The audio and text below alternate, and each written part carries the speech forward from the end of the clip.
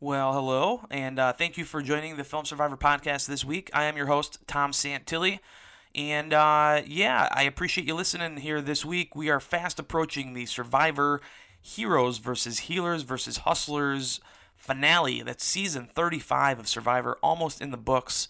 Hard to believe, but the finale, of course, comes out this Wednesday. All kinds of things to talk about with that, but we'll get to that in a few minutes. Today's podcast is a special episode. We're going to be talking movies. As people know, I'm a movie critic for Access.com and a member of the Broadcast Film Critics Association and also the Detroit and online groups. But this time of year, not only is it Survivor season finale time, but it is that time of year where people start releasing their best movies of the year. In addition to that, the big movie news, of course, is that Star Wars The Last Jedi is currently in theaters. Finally, the highly anticipated film is out, and critics have been loving it, although the audience has been kind of split on it. So it's been a hot topic to talk about Star Wars. We're going to do that on the podcast today because I have a very special guest today on the show. It is none other than Lee Thomas. Lee Thomas, the Emmy Award-winning TV personality, author, just an all-around awesome guy. Lee Thomas, of course, appears on FOX-2. He's an anchor there, has been there for several years, a staple in the Fox market, but he's known internationally, really, for his books and just his coverage over the years for various stations across this wonderful country. Lee Thomas is also the host and producer of Critically Speaking, which is the half-hour show on Fox 2 Detroit, all about movies. That's Critically Speaking, like his name, L-E-E. So a little play on words there. But Critically Speaking is, again, a half-hour show. Each week he is joined by two special MC movie critics, none other than myself, and also Adam Graham of the Detroit News. We have had a great time on the show, and the show is coming up on having been on the air for nearly 2 years, which is pretty amazing, actually. The show, if you're not in the Detroit market, you can still catch Critically Speaking because we post full episodes to the Facebook page. There is a Facebook page on Critically Speaking that you can find, and I suggest that you follow it, like it, and you can watch full episodes as we review movies each week and talk about the latest movie news. So all of that being said, Lee Thomas, one of my idols, he's one of the major film critics here in the Detroit market, and he's on the podcast today. We're going to be revealing our top 5 films of 2017. Lee's going to give us his 5. I'm going to give you my 5, and then we're going to argue and agree to disagree on most of those choices. But none other than Lee Thomas. We're also going to talk about Star Wars The Last Jedi, just because it's out and it's hot. So without further ado, we're going to get into that interview with Lee Thomas, but stick around after the interview because we're going to do a quick, short little preview as to what you can expect this coming week as far as Survivor coverage as we get through Season 35 here and move on to Season 36, which is supposed to debut in February on CBS. So stick around for that. But here it is, everybody, my conversation all about movies with none other than Lee Thomas. So Lee Thomas. Yes, sir. How you doing, man? I'm doing good. Doing good. This is super cool to get to talk to you on the podcast, Absolutely. man. I appreciate you having me. You've been courteous enough to have me as a guest on your show now. We're going on 2 years, I think. Coming wow. up. Isn't that something? Isn't that crazy? It's 2 years strong.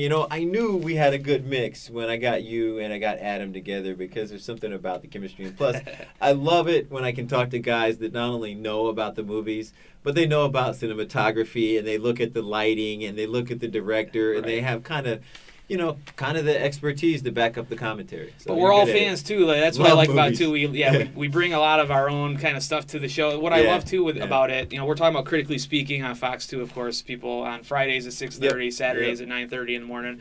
But I feel like I'm almost never in 2 years has it been like, oh man, he just said what I was going to say. Right. Like it's always like we have our own take. Compliment each other. Yeah, you come in and you just have these things. But anyway, it's really cool for you to take time. I know you're a busy dude. Anytime. So I got you on the podcast today. I wanted to chat briefly about just the year in general, 2017. Mm-hmm. We're going to talk about your 5 favorite movies of the year and maybe hit on a little bit of Star Wars Last Jedi a little bit too. How would you categorize just in general, what was the year of 2017 in movies? I thought that it was a decent year, but it went through a lot of changes. I mean, can we talk a little business as well? Oh, yeah, man. Because streaming has changed everything so much. But a month ago or so, and we talked about it on the show, when Disney started making demands of the theater chains, we're starting to enter an area that's really uncharted. And Netflix has so much new content that they're trying to get done before all these streaming services launch from all these different movie companies, that a lot of movies on Netflix got lost. So I think we got inundated with movies this year that a lot of people missed simply because there was so much product from so many places. So much content. We got Amazon making movies now. We got Netflix putting movies out now. We got Annapurna, who came here and did the movie Detroit, which I tried to explain to them why it wasn't going to do well, then it didn't do well, and it just wasn't what they thought it was going to be. But there's just a lot of movies and a lot of product, and they're dealing with all those television shows that are streaming that have people, new term, binge watching, have people binge watching. So I think there was a lot of product in this year of movies, but it was also a lot of stuff to sift through to get your audience's attention. And back to Star Wars, having that emotional connection to the content already is big in this day and age when it comes to having a successful blockbuster film. Yeah. I think, I don't know this offhand, but I think of the top 10 films of the year, I think all of them were either sequels or part of the Marvel, franchise, the franchises, or Star Wars is going to be in there. And people always say to us, why can't Hollywood come up with new stuff? Yeah.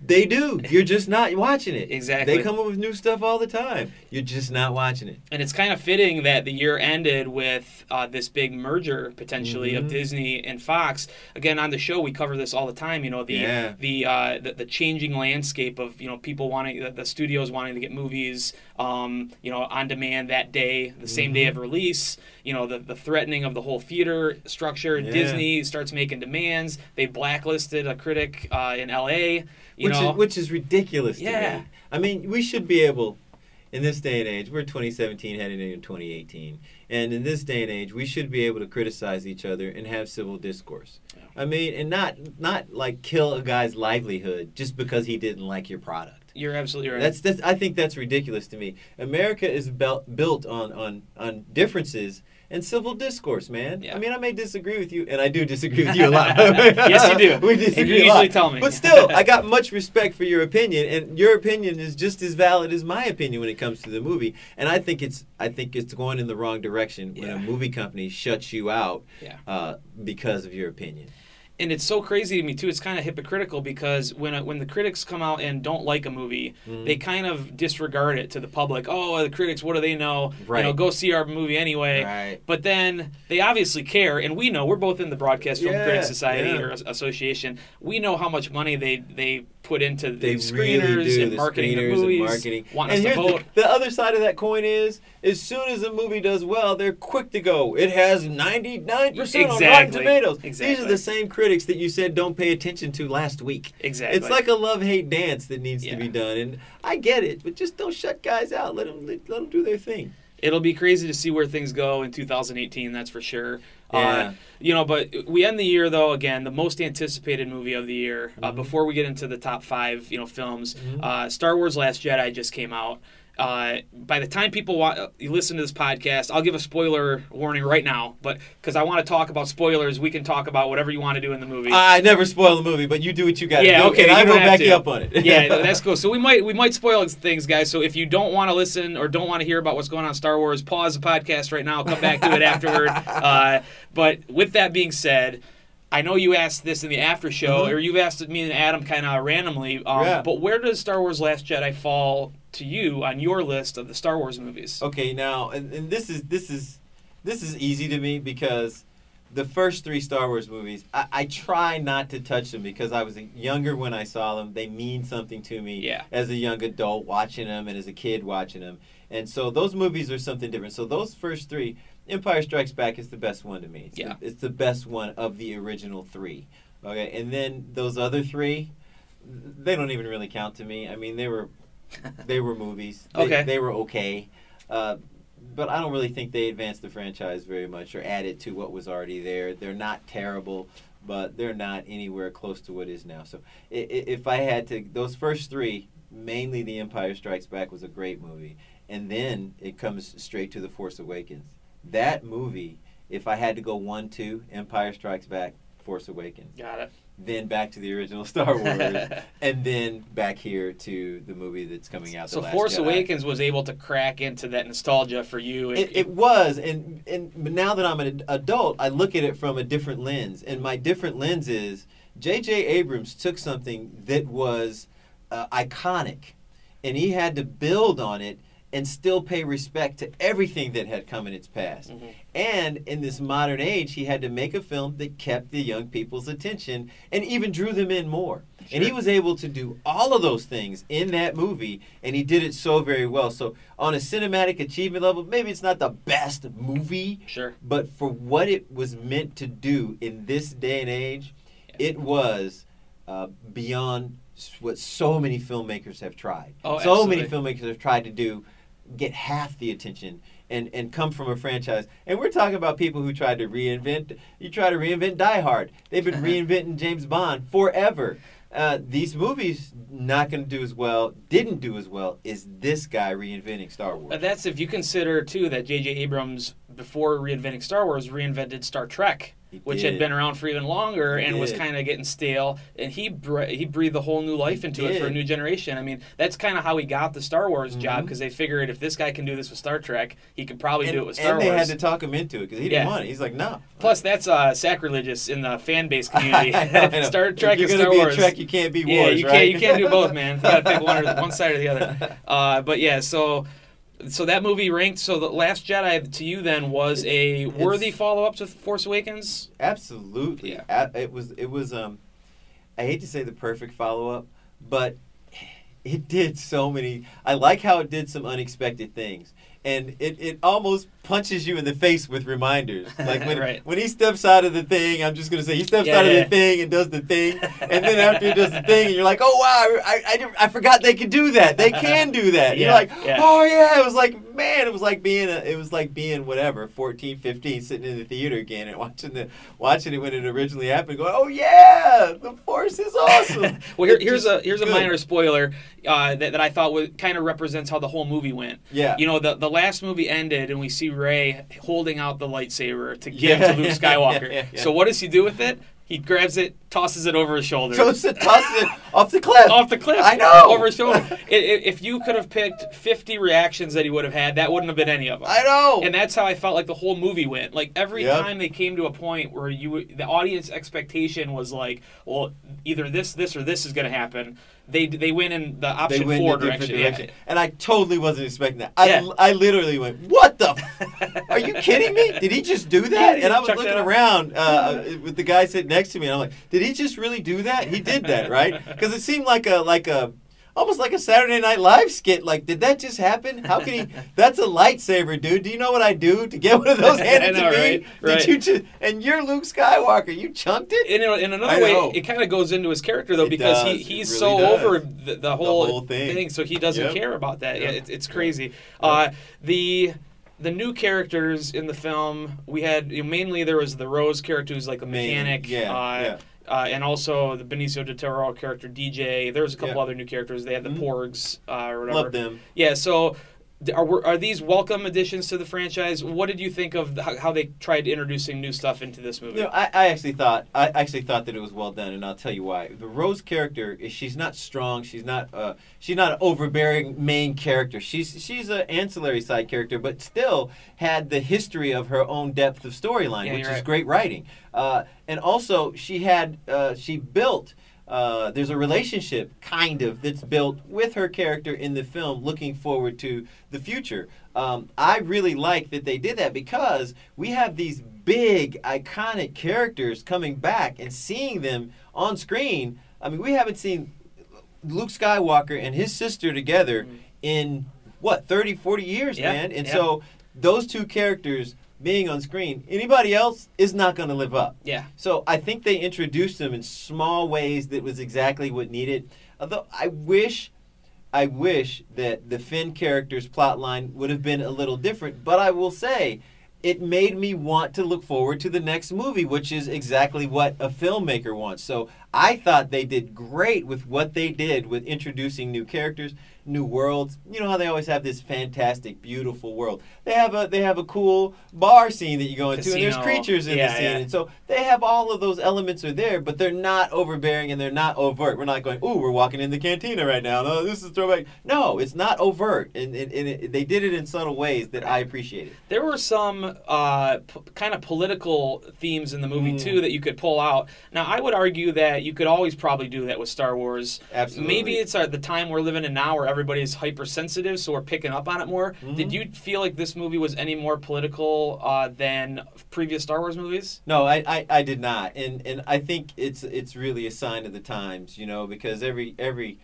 period, every decade or so goes through its own kind of, kind of zeitgeist, its mood of the times, And right now we're going through this specific mood of the times, however you want to categorize it. And you could go to the movie and pull that out if that's what you want to see. But the other thing that I can say is there's religious undertones that have always been in Star Wars. Absolutely. I mean, Luke Skywalker, kind of the character of Jesus, and he's a poor guy with nothing, and he turns out to be the chosen one. Anakin was Immaculate Conception. There you go. And then you come back to this. Rey is this poor who nobody knows where she came from. Who's her dad? Who's her mom? There's some religious undertones that have always been there that you could pull out as well if religion was more the zeitgeist of the time. So I say this movie kind of does the same thing that is so well, and I call it with Jedi doctrine. It's so steeped in being able to kind of walk that political, religious, thematical lines that ring true with humanity that the franchise has always been able to do. And the writer, what's his name, Rian Johnson, director,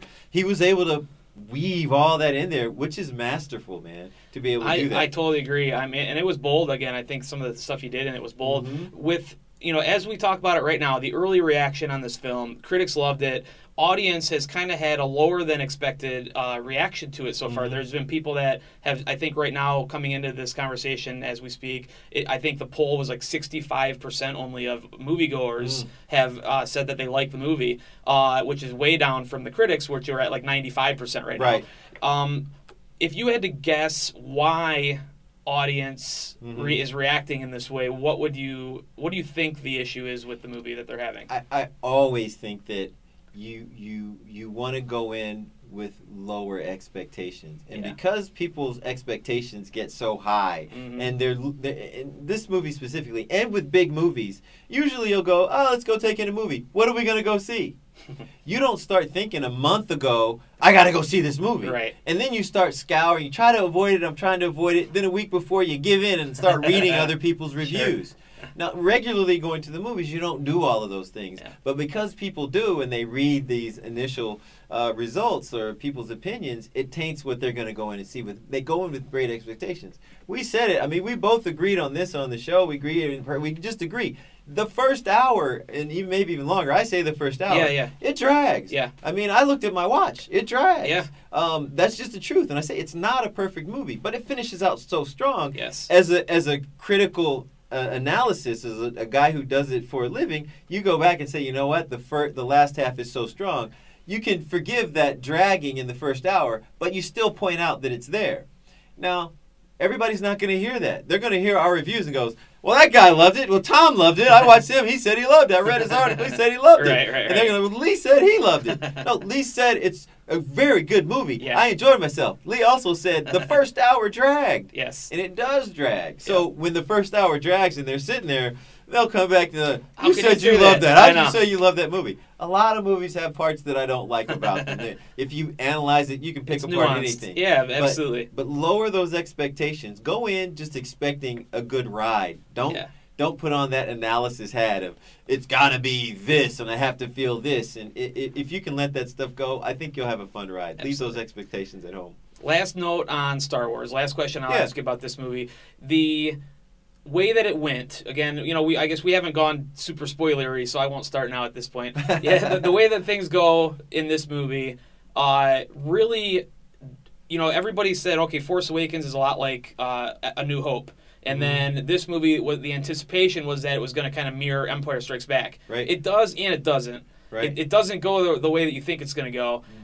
that sets up an interesting episode 9, in 2 years. Right. Where does this thing go from here? They can't. We've lost Carrie Fisher. They can't. Are they going to be making Star Wars movies in 20 years from now that are still referencing back to the 70s movies, you think? Or do you think they're going to, at some point, become their own thing? Move forward. I do. I think this is the advancement. I think that the character of Rey has a lot of questions that still are unanswered. I also think the character of Finn and Rey, their relationship has a lot of questions that are still unanswered. And I also think there's a lot of places they could go with Oscar Isaac's character. He has a lot of ground that he could also cover. Yep. So I that's one thing that I was really like, at the end of the movie, I was like, I can't wait to see the next one. Yeah. And I'm thinking that it's perfect to do the ancillary ones, the Rogue Ones, the Han Solo movies in that fashion, to tell those in-between stories and just let the Star Wars saga be the Star Wars saga and let it plot along. Yeah. I think that's a great direction to go, instead of trying to shove 2 Star Wars movies that are actual sequels down our throats every year. They're doing these ancillary stories that feed the main storyline. Yeah. I do think that they could, and here's the thing, Rey is a young woman who hopefully in the future will fall in love. If she doesn't in this film, because I'm not giving anything away. Does she or does I just she? tease it a little. Right? But women have children. Yeah. So 50 years from now, when we're sitting on our rockers and your son's talking about the Star Wars franchise, it'll be Rey's son that she's talking about, or daughter. Or maybe animals will be able to talk by then. It'll be their pet. Who knows on who Planet the Force Disney will have, that we're living on. right? 50 years. Right. Yeah, exactly. So who knows where they're able to take the storyline? I think that this storyline has all of those elements of tragedy and epic war proportions, and all of those, Greek mythology, religious lore. All of those things are within the context of the storyline, and George Lucas wrote it that way. Yeah. And because of that, it's going to have the legs to stand the test of time, like Hercules. It will. You can tell this story again and again and again. And there you go, man. There's Star Wars. We kind of put a bow on it there. I think people need to go see it, though. One more thing I will say. Yeah. You mentioned A New Hope. Yeah. A New Hope is the only movie that was actually owned. It was owned by Fox. One of the movies in the whole franchise is that was right? actually owned by Fox. No kidding. Yep. And so now that Fox is buying, or Disney's buying Fox, they're actually going to own the whole franchise, the history of the franchise. Wow. Yeah, isn't that crazy. interesting? That is. It's like the X-Men, the only offshoot of Marvel Entertainment that wasn't owned by Disney. Now it is. Yes. Yeah, that's a whole nother podcast. The I know, Fox right? merger. I know, we can get into that whole thing. That thing is just an interesting deal, man. It just is. But, On many different levels. Maybe we'll do another one next year. Maybe we should. Next year we can talk it out. Yeah, when Disney buys out Sony and becomes 80% shareholders, or something. Wow. Man, wow. oh man. Yeah. We laugh about it now. Let's hope that isn't I the future, know, but right. it could be. Anyway, so let's segue in without further ado. It's the end of the year. It's time to go over the best films, Lee. Now, me and you, as we joke a lot, we spend a lot of time in the dark, quietly sitting next to each other throughout the year. Yeah, we do. We do. A lot of time in theaters. You easily have seen a couple hundred movies this year. Absolutely. At least. Easily. Yeah, both of us. Yeah. And I don't think anybody sees as many as Adam Graham. I know. Sees more movies than I could ever. That dude's a warrior, man. Yeah, but without that, just let's get into it, man. Well, let me ask you a question up front. It's my top movies, but is it the top movies that I like, or the ones that I think are going to win awards? For you, I want this to be a personal. Well, for me, you. good. Then I can throw a couple of these awards one out and throw the ones that I actually want to throw in there. These are Lee Thomas's top 5. Yeah. Lee Thomas's top 5. I'll throw this one out, and I'll throw this one out, and I'll add this one and this one. So my number one movie, and you know what I'm about to say, it's one word. Dunkirk. And I'll tell you why that is the best movie of the year in my opinion. Please tell me, I've sir. told you this before, and I'll tell you again, Tom, because convince me. Rarely does a filmmaker get, in my opinion, everything right. And Christopher Nolan made this movie without a lead actor. There is no star in this movie. The star of the movie is the actual situation of Dunkirk. And he told the story from land, air, and sea. 3 different perspectives, and the audience doesn't even realize it. Yeah. He took the actors back to the beaches of France, Dunkirk, where it actually happened, at the exact time of the year that it happened, so that the weather was the same as when the evacuation took place. He used as many people who knew of it or relatives were there. I mean, he really did his research on this movie, and it came together to give you like a visceral response of trying to survive as the land character was trying to survive, and the guy in the air trying to survive. And the guys on the sea trying to help them survive. It really gave you a great education in filmmaking on how to tell a story without big stars and letting the story, which is what I always love, let the story be the star. And if something doesn't feed the story, get it out of there. And Christopher Nolan is not great at doing that. He usually has some fat in his movies. But I think this movie did a great job of everything that filmmaking is about. And if and when I teach a college course in filmmaking, I will use this movie as an example of how to make a great movie. That's my number one. That's just one. I have four more to go through. I was just going to say, go ahead. I started off by having some comebacks, but that explanation, that presentation of the defense of Dunkirk is hard to fight against. There's no big names in this movie. Christopher Nolan is a master. I mean, he's one of the working masters of our time, I think. You know, this guy, every movie is something that just totally turns the face of cinema like on its head. It does. I mean, he put his actors on this beach while this storm is going on, and they're shooting during the storm. And the actors are thinking, and I only know because I read some stuff and watched an interview from some of the actors. They're thinking he's going to rap and we're going to leave because it's too bad out here for us to shoot. Craft services table's blown away, which is what actors think about. No, he's like, we're going to shoot. They were tired, they were hungry, and the weather sucked. What were they doing when they were trying to evacuate Dunkirk? They were tired, they were hungry, and the weather sucked. And if they could call it and say, hey, let's evacuate another day, they would have. But it was a war. So he put his actors right in the moment, in the exact same place. You cannot tell me the ghosts of Dunkirk were not there with him. What's the criticism that... some people watch a film, because I agree with you on it to some level, but some people watch a movie, and because it doesn't have the star, because it doesn't have a lead performance, it throws people, and a lot of people have called it like hard to connect with on a personal level, because you don't get that personal story that people are kind of trained to look for in movies. What's the defense of that? To them, I say the story is the star, but there's also leading men in it. Tom Hardy, as a pilot in the film, he's one of the best to me. A little off in the head, but he's one of the best. That makes him great. Richard Jenkins, and also the guy who just did the train movie. Kenneth Branagh. Plays a captain in the thing as well. So there are leading men. There are quality actors in this movie. That's true. But there's just no star, meaning there's no lead role that you have to follow. If there's one role that you follow from beginning to end, it's a guy you never heard of.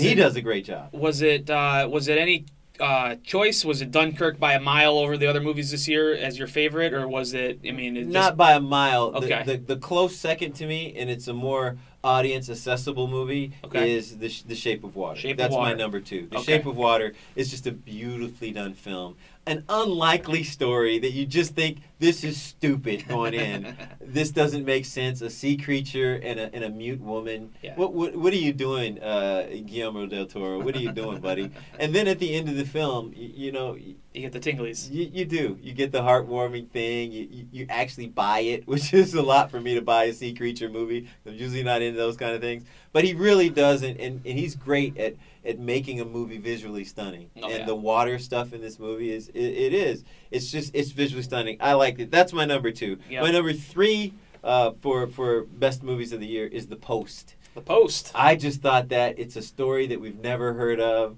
About some government paperwork that is misappropriated again, and some people again. Now here's a movie. Reporters uncover it. A movie that people say wasn't good cinema because, like, how do you make the Pentagon Papers exciting and compelling?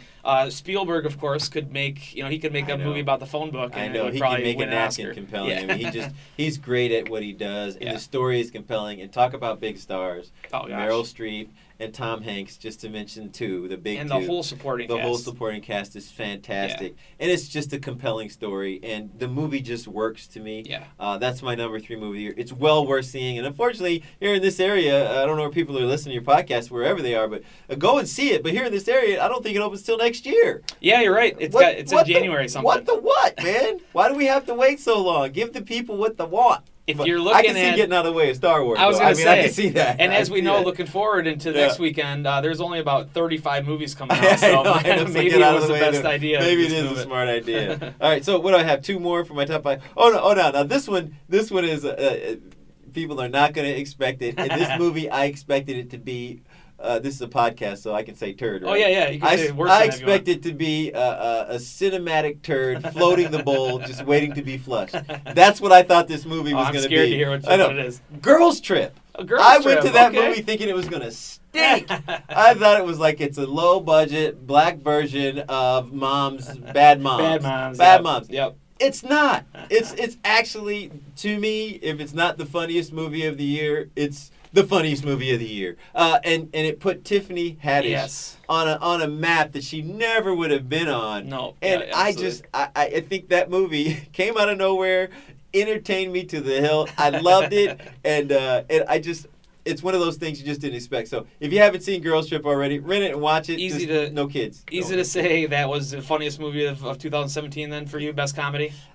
I just can't think of another one. Like Daddy's Home 2 was pretty funny. Yeah. Bad Moms Christmas was just terrible. Oh, yeah. To me, if it comes to comedy, that one is the one that popped out. And you loved Bad Moms 1, man. So that had to have been a huge disappointment. I know. I was very disappointed too. Yeah. And then my final movie of the year that's in the top 5 that rarely do you have a movie like this that you where you see something that you have never seen in the cinema. And this year we actually got that. In a movie I know what you're gonna say. in a movie that we both loved the movie, and it was Loving Vincent. Yeah. It was a Vincent van Gogh paintings come to life. I've never seen a hand painted movie, and it's almost like the movie is alive as it moves. Yeah. From painting. Every frame is painted. Yeah. It's just a beautifully done movie. It's like nothing you've ever seen before. Absolutely. Now the storyline is a little bit slow, and maybe it drags a little bit, the actual storyline. But it gives you opportunity to see this movie. Yeah. Because it's just beautiful to watch. Loving Vincent should win an Oscar.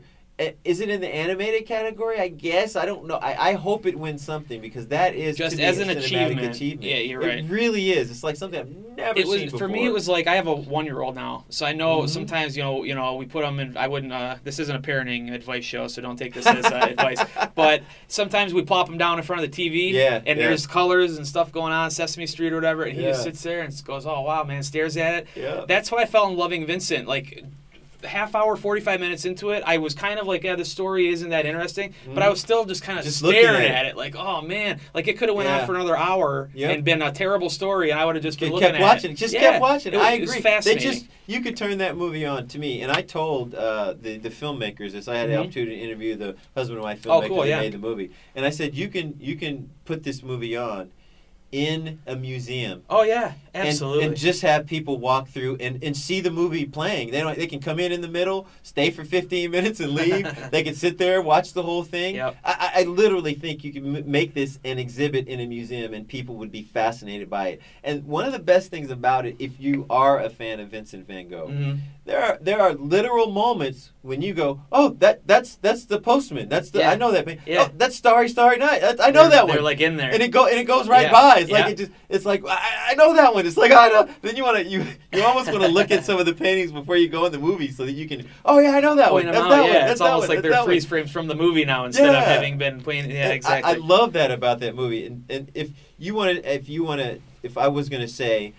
This is the one thing where in the last 5 years, I maybe even longer, I've never seen a movie like Loving Vincent. So that has to be in my top 5. That's a good one, man. Yeah. I totally agree. Yeah. Just so I can have you on my own podcast, so I can have you yell at me about Logan one more time. No, do not bring up Logan. Logan. Last time we're going to talk about bring up Logan. I'm going to talk about my 5 of the year. Do your 5. Is Logan going to be in there? Logan is not only in there. Oh my God! Here we go. It's the number 1 movie. No, not number 1. on! You're gonna make it number one? I love Logan, dude. I can't help it. I love it. Tell me why I'm wrong, Lee. Tell me why I'm wrong. Oh my god! Well, okay. First of all, so I get the last word. See, on okay, your show, I'm gonna tell you. I'm wrong now. Yeah, Okay. that's cool. That's cool.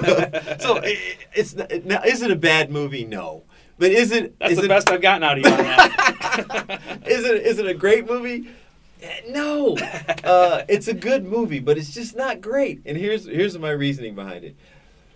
After Ryan Reynolds came out with Deadpool, they went back and rewrote this movie and wrote this movie to have like a deeper impact edge. Because at that point you could see that a movie could have more edge to it. Yeah. And so for their edge, they went for more emotional, a deeper emotional core, and almost it's almost is it rated R? Yeah, it is rated R. It's rated. Yeah, I was gonna say it should almost be rated R, but yeah. And I personally think they went too far because you're in a franchise. This isn't a standalone movie. This is part of a franchise. It's part of a comic book franchise. Right. So you can't all of a sudden go, I want to make an R movie because I feel it's this. No, you have to. And here's another thing. To me, you have to stay true to the character, not to an actor's wanting to take the character somewhere that it's not within the realm. They did the same thing with this last Thor movie. And they tried to make him too funny. Thor's not funny. That's true. And so that's my main criticism with Logan. And also, it's a little bit too heavy. The heaviness of the film drags it down. And because of that, the action scenes, they're not as fun. It's like almost no fun at all, almost. But with that said, you see me over here. I know you're waiting to get in. You're waiting to get in there. With that said, like I said, it's not a bad movie. It's a good movie. It's good. Yeah, sure. It's just not great to me. But I respect your opinion. Well, why is it great? Here's my defense of Logan. This is what I really think about Logan. I'm a comic book nerd, as we talk about on the show also a lot. I collected comic books. My first job was in a comic book store. That's what I did. If you are a comic book fan, if you're a fan of anything, you know more about it than the casual fan. Yeah, most comic book fans know that comic books are not a kid medium. People call them the funny books still. And they're graphic novels. There's so much adult content that has been written over the years, and characters that have been around for, like Logan, for example, has been around since the 60s. So that's 50 years of this character. In the comic books, he's had multiple writers. It's like a director taking on a movie, right? And they do something different with it. Like if Quentin Tarantino directs the next Star Trek movie. Are you going to tell me this is one of his storylines? This is a story from the comic book. It was and called it's Old Man Logan. Graphic? It was called and there's a lot of graphic comic books like this that I think Hollywood has been scared up until now to go greenlight because they haven't had a market, they thought, for R-rated comic book movies. So the reason I loved Logan is I feel like that was the door opening. Logan is like the shiv that kind of showed people what content exists in the comic books. And once those doors open, I'm telling you, there is so many R-rated and dare I say even worse than R-rated content in comic books that would be great for cinema, would be great for movies. So for me... But here's, you say Hollywood was scared. That's because Hollywood only gets scared when it doesn't make money. They don't know if there's a market for it, which is crazy because in the comic book world, there's a huge market for it. These books are popular. Right. Wolverine, too, I should say, too, I think that there's something going on with the performance. Hugh Jackman, to me, is awesome, and he's the only Wolverine. And I think there's other movies like you could look at and say, if they tried to replace Indiana Jones as somebody else, it's Harrison Ford. You know what I mean? Like, it would be awkward. You can't do it.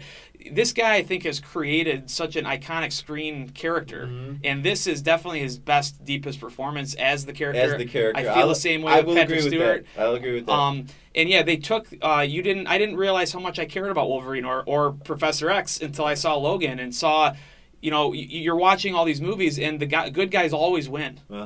The fact that Logan goes through, and the fact that they're even at this point in their life, and like the mutants have lost and everything, is just a total flip of everything. Yeah. So for me, comic book movies are so formulaic, and the Marvel formula was cool. and then it's not cool anymore. Right. And they don't know what to do, so that's Right. why they make Thor funny. Yeah. And then he's not funny, so that movie Yeah. sucks. Yeah. They don't know Yeah. what to do with it. So Logan gave me hope that there's a future for comic book movies. Yeah, I that's can what I respect liked. that, man. Yeah. No, that's really cool. See, that gives me a new perspective. That's why I like talking stuff out There you with go, experts, man. Yeah. Because I can respect that because, honestly, I didn't read the X-Men comic books. I stuck with Marvel and the Sure. Avengers, and I was in that category. And I didn't read much of the X-Men. The X-Men was more, I knew of them, but they were really introduced to me on screen. Yeah, exactly. And that's how a Yeah. lot of people know him. And, hey, you know what? If you give me Logan, I'll give you Dunkirk. And we'll be good. We're good. We're good. We're good.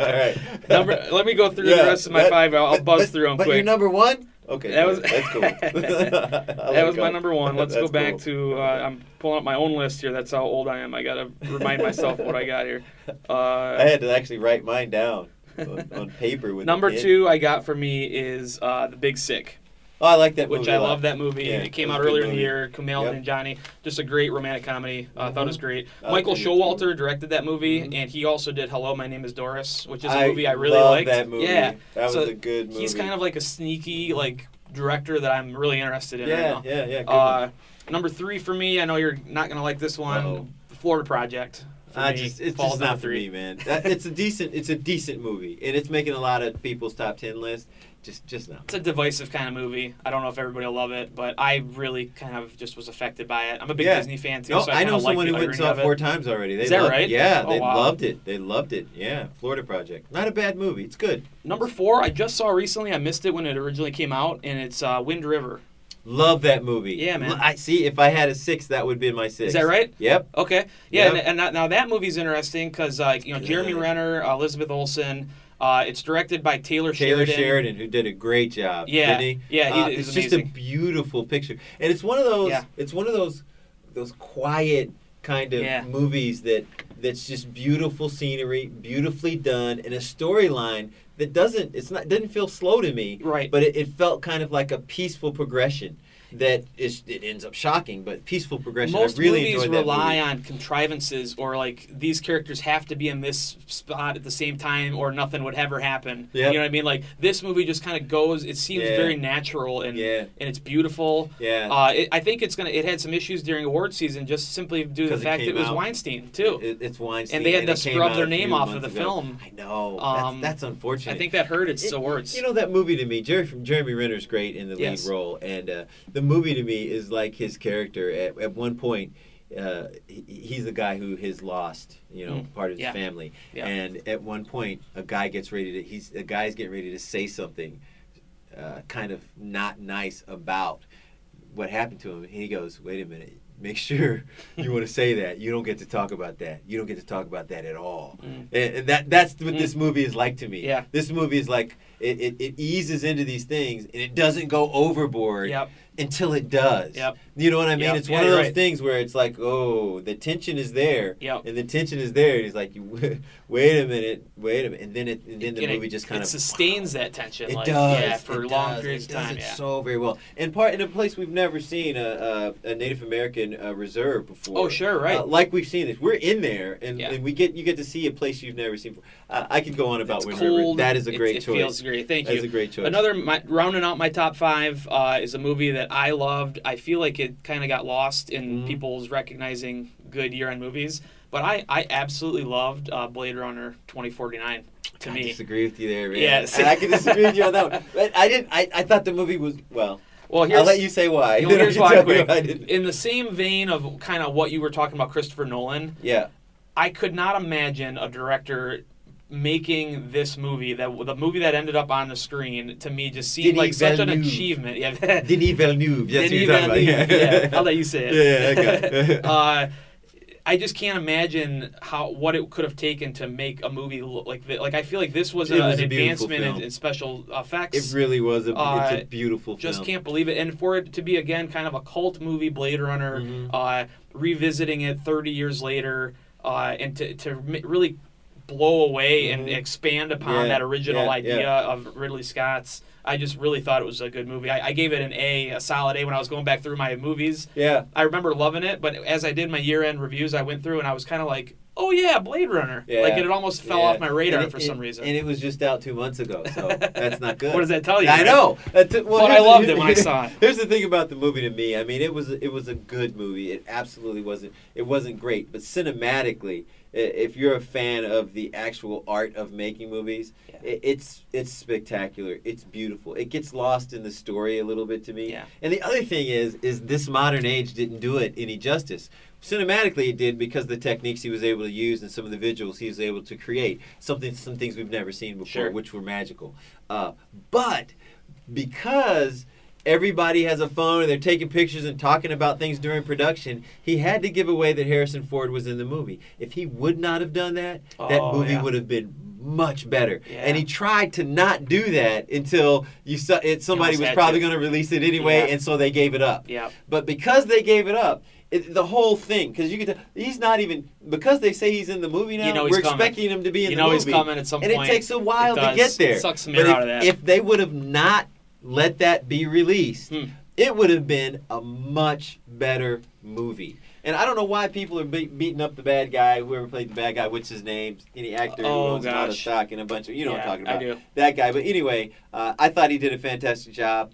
But if Jared Leto, there we go. If they would have held back that the Harrison Ford was in it, so that when we first see him coming out with the gun, it would have been magical, man. But for some reason, whatever reason, it got leaked, and now everybody Blade Runner knew, fell short of Star Wars back in the day. It couldn't recreate the magic, and it had the same secrecy around it. It would have been better. You know, that Wind River is a good get. That's a good one to put on your top 5. Thanks, that man. should be number 1. You're like those other 4. You could throw especially your number 1 shouldn't be number 1.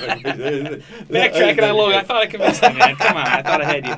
Well, Lee, man, this was super cool. I really appreciate you taking the time to be on the podcast. Anytime. Critically speaking, I'm having a lot of fun. I appreciate you having me on the show, man. It's good fun. Again, people, Fridays at 6:30 on FOX-2 in Detroit. Is it? Are we anywhere else? Nah, just in Detroit, and then we throw it online on Sundays. So we're on Facebook Friday page. 6:30, Sunday 9:30, and then we put it on Facebook Sunday at 11 o'clock. So Saturday at 9:30, and then on Facebook Sunday at 11 a.m. And anybody around the world can watch. And for the hardcore, critically speaking fans, we do a little after show thing on Facebook too. 10:30. I throw that online right after the show on Saturdays. Cool, man. Yep. Well, Lee, how can people find you if they wanted to? Oh yeah, I'm at Lee Thomas TV on Twitter, and of course. At Critically Speaking or at Critically 2017 on Facebook. Anything else you want to tell the people? Nah, man, just keep watching. Keep talking about movies. I love movie talk, so stick with it. It's always fun. All right, my man. Lee, thank you very much. Pleasure. Always a pleasure. Always a pleasure. All right. So there it is. I hope you enjoyed my interview and talk with Lee. It's always fun. It's always fun to talk with him about movies. Again, you can catch Critically Speaking on FOX-2 every Friday at 6:30. Again, on Saturday mornings at 9:30, or you can follow the show on our Facebook page.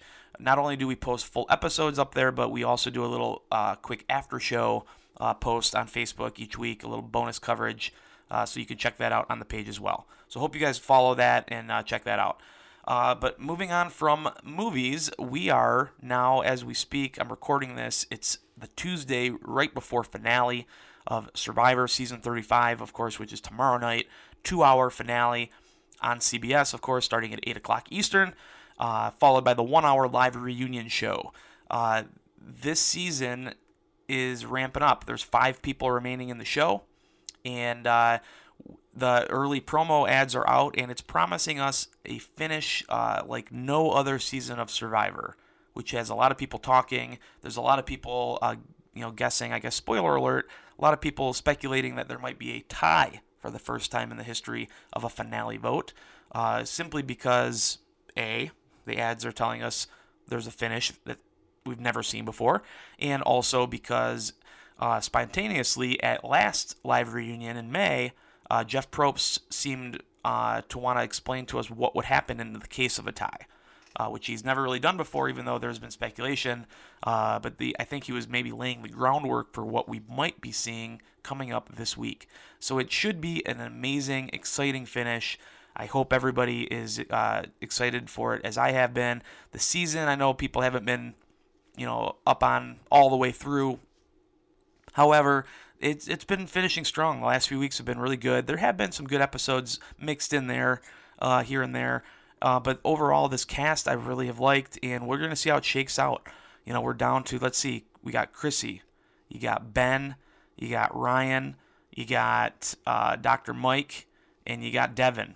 And those are the 5 left. One of them is going to win Survivor, and it's probably going to be dramatic.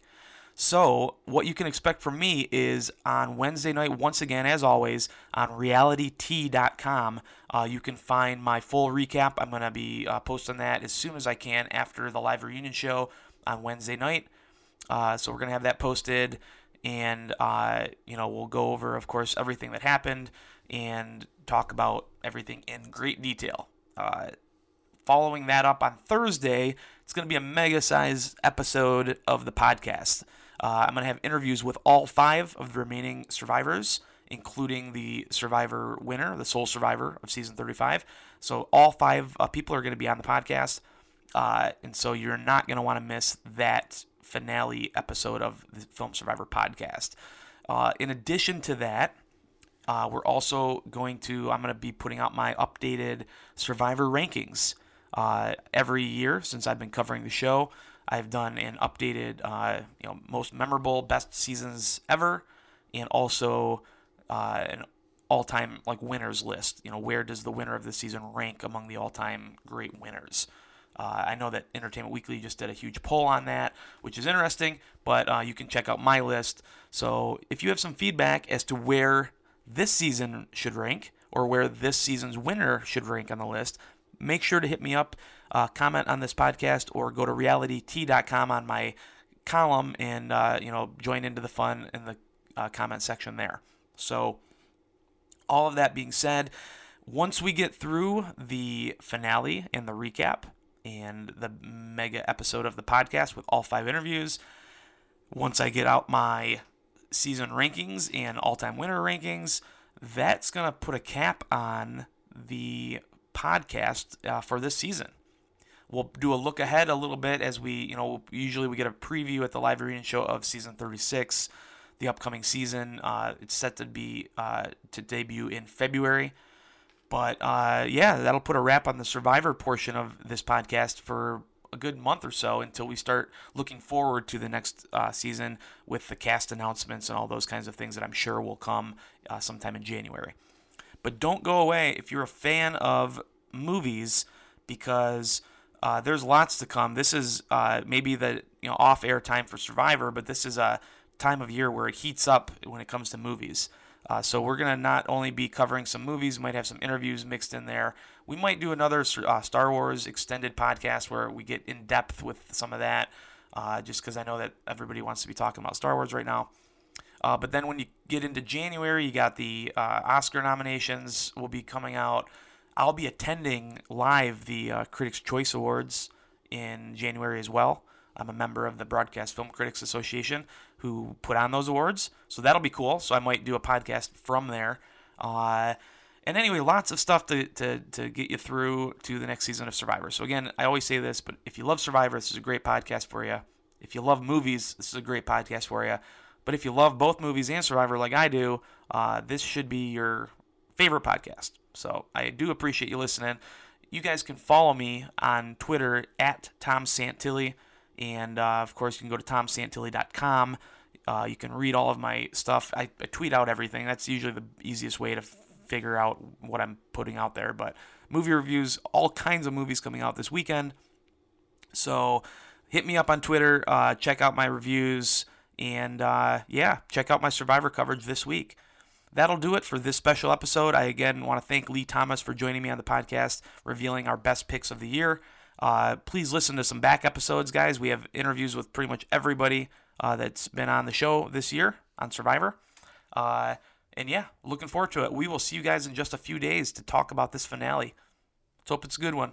I'm Tom Santilli. We'll talk to you later.